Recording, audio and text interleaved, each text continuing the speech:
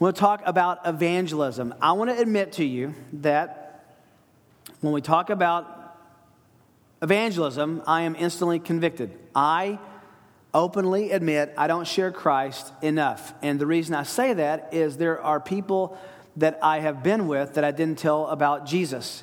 And so I think you'll say you've done enough when not only have you shared that with everyone you know, but anyone that you meet. I want to grow in my evangelism. I want to deepen in my love for the lost.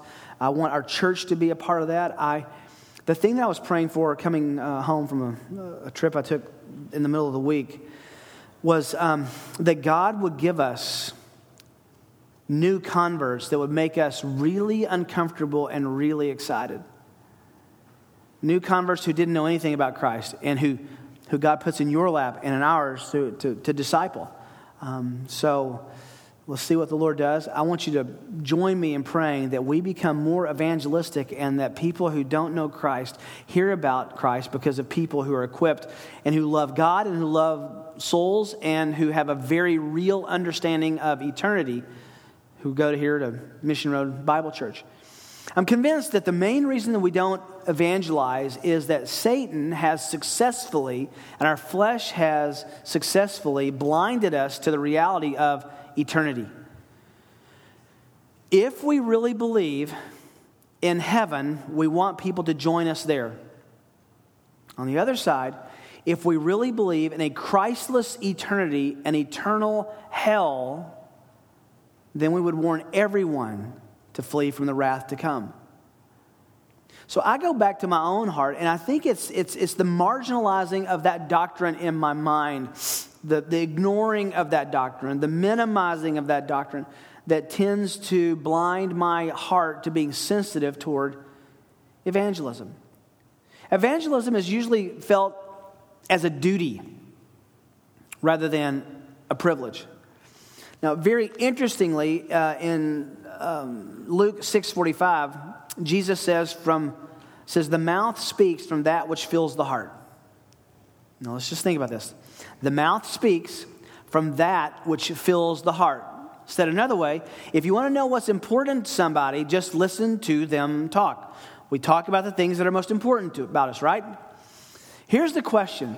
Is the gospel, is the Lord Jesus Christ something we cannot stop talking about? Because it's first and foremost and precious on our hearts. Just listen to what we do today. We'll talk about a great shot. The last few days have had incredible NBA shots, game-winning shots that are timeless. They will last the test of time on historic 3-point or 2-point shots with 3 men guarding. We talk about that. We talk about the weather. We're supposed to have a tornadic event tonight. We talk about things that are important to us. That's okay. There's nothing wrong with those being important to us.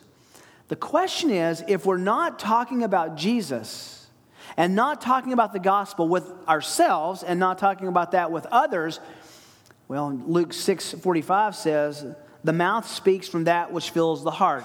If our mouths don't ring forth with the song of Christ and the power of the gospel, it is because it's not on our hearts.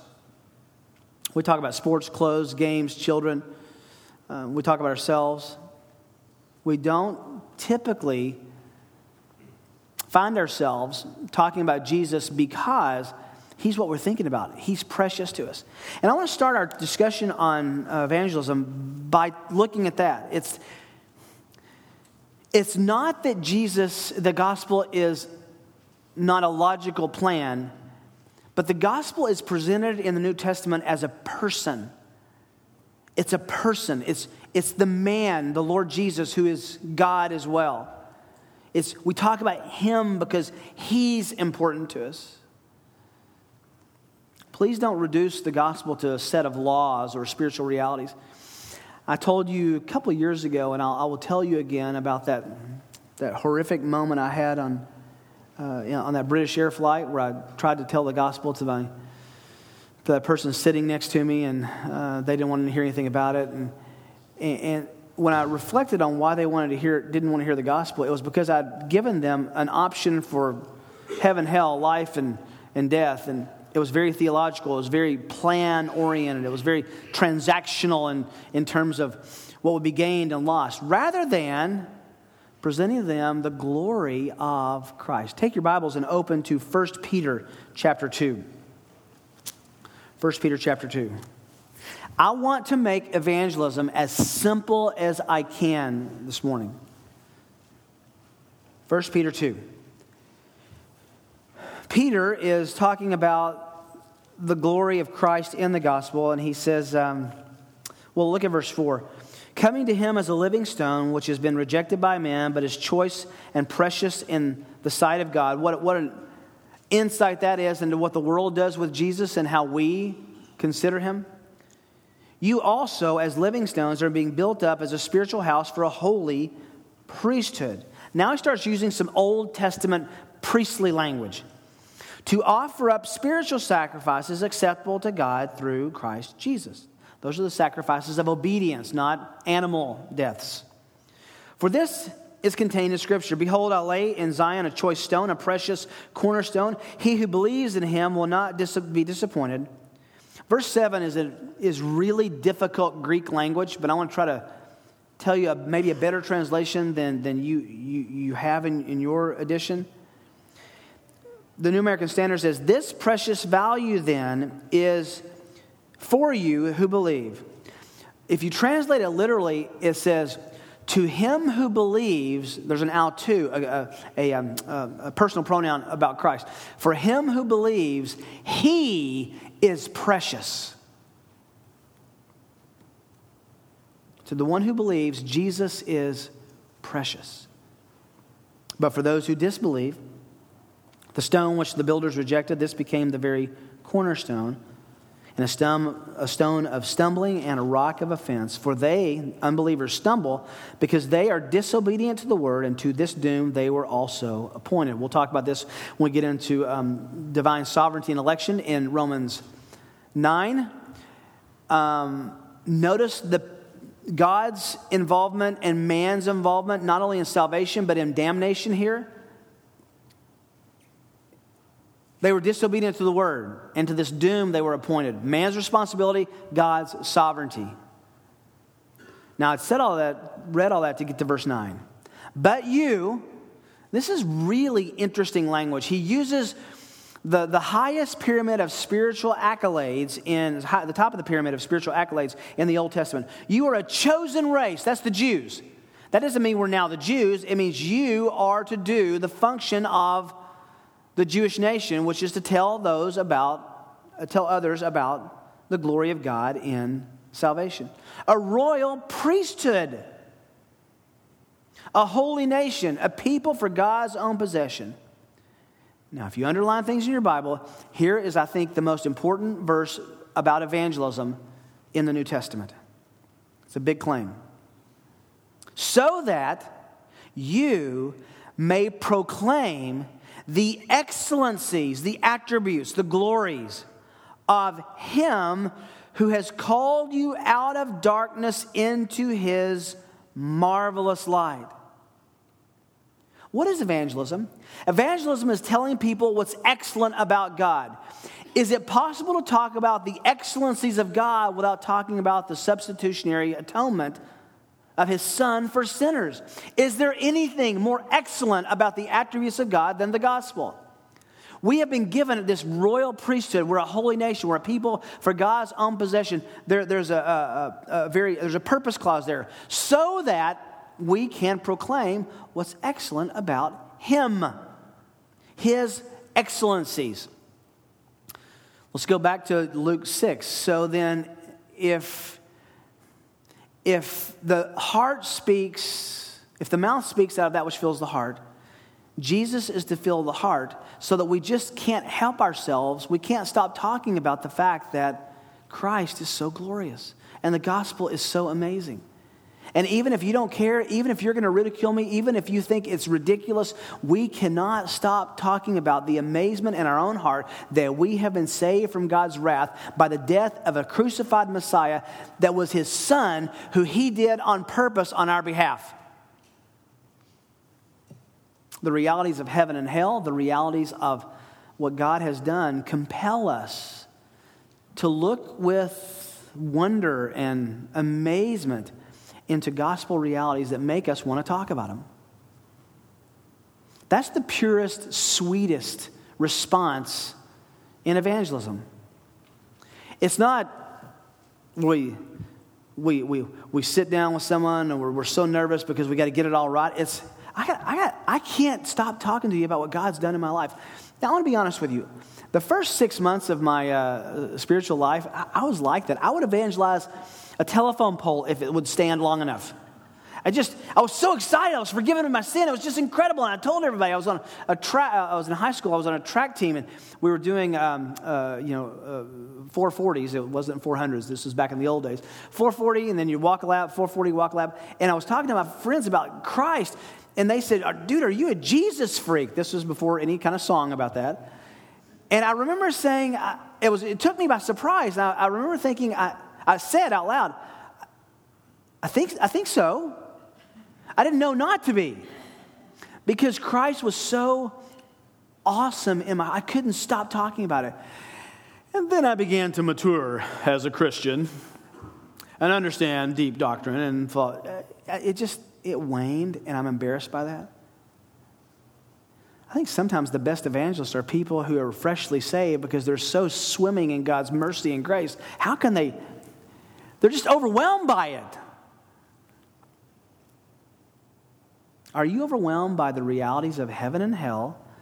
Are you overwhelmed by the reality that God would reach down and choose you, to die for you, to give you forgiveness of sins, to make you his son, his daughter by adoption? Is that just, I can't stop talking about it. I can't stop thinking about it. That's what's going on here in 1 Peter. I want to ask you to redefine your evangelism from getting all the order right to proclaiming the excellencies of God who saved you out of darkness. Peter tells, in 2 Peter, he tells his readers, always be ready to give an adequate defense, apologetics, but we forget the last phrase, for the hope that's where? That's within you.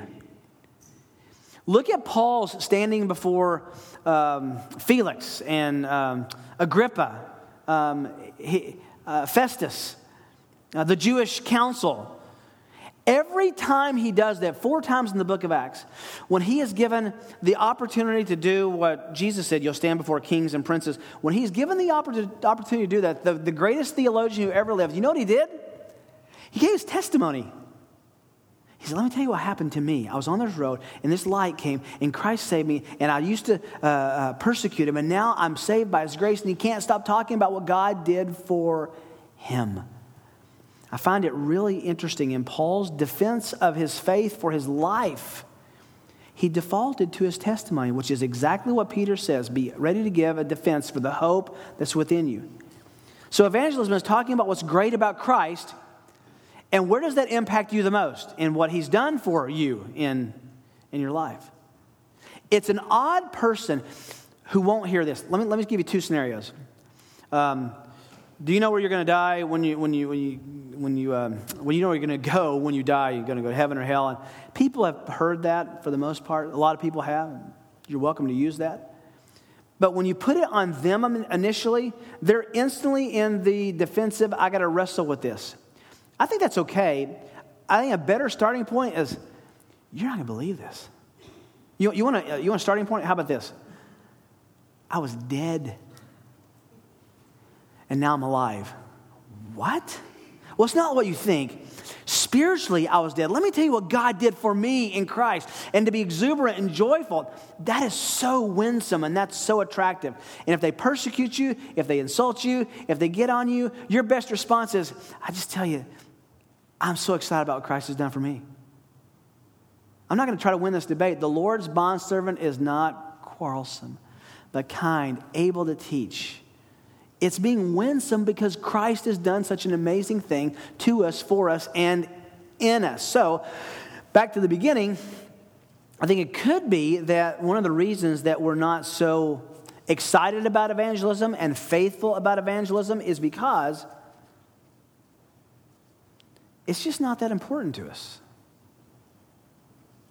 do we talk about the arete, the virtues, the excellencies of Christ? Drum roll. You will not talk about what you don't know about. You will not know the excellencies of Christ unless your face is in the book daily. I had an interesting conversation with one of our, not you, Michaela, but one of our college students a couple weeks ago who said, we laugh about you every time you say, this is another read the Bible sermon.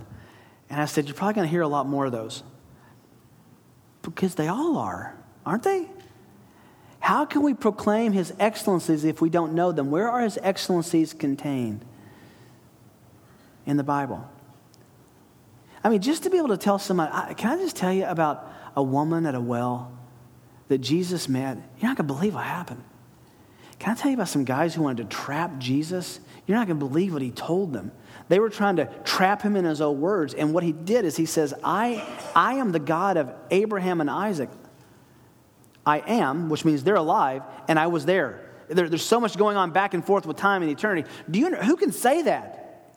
Do you know, when Jesus was praying, and he said, restore to me the glory that I had with you before the world began. Have you ever heard anybody pray like that? Who prays like that? Just to be freshly amazed at Christ. When we're freshly amazed by Christ, at Christ, because of Christ, I think we speak about what's on our hearts and we proclaim his excellencies because they are on our hearts, which makes them on our lips. So it comes back to knowing about Christ. A few passages that you know about. Men of Israel, this is the day of Pentecost, Acts 2. Verse 22, men of Israel, listen to these words. Jesus the Nazarene, a man attested to you by God with miracles and wonders and signs which God performed through him in your midst, just as you yourselves know. This man, delivered over by the predetermined plan of God and foreknowledge of God, you nailed to a cross by the hands of godless men and put him to death. But God raised him up again, putting an end to the agony of death, since it was impossible for him to be held by his power. Do you hear what Peter did? He's got 2,000 people at the southern steps. He's probably up on the southern steps looking over this valley right above the Jebusite city, the city of David. He's looking down, and when he's talking about the gospel, he talks about Jesus. Not 4 spiritual laws, not a plan. That may be training wheels that can get you going, but eventually your best play is, let me tell you about a great God and a loving Savior. Acts 8:35, remember the Philip and the Ethiopian eunuch? Then Philip opened his mouth, and beginning from this scripture, he preached Jesus to him. Acts 9, Saul's conversion. Verse 19, now for several days he was with the disciples who were at Damascus, and immediately he began to proclaim Jesus in the synagogues.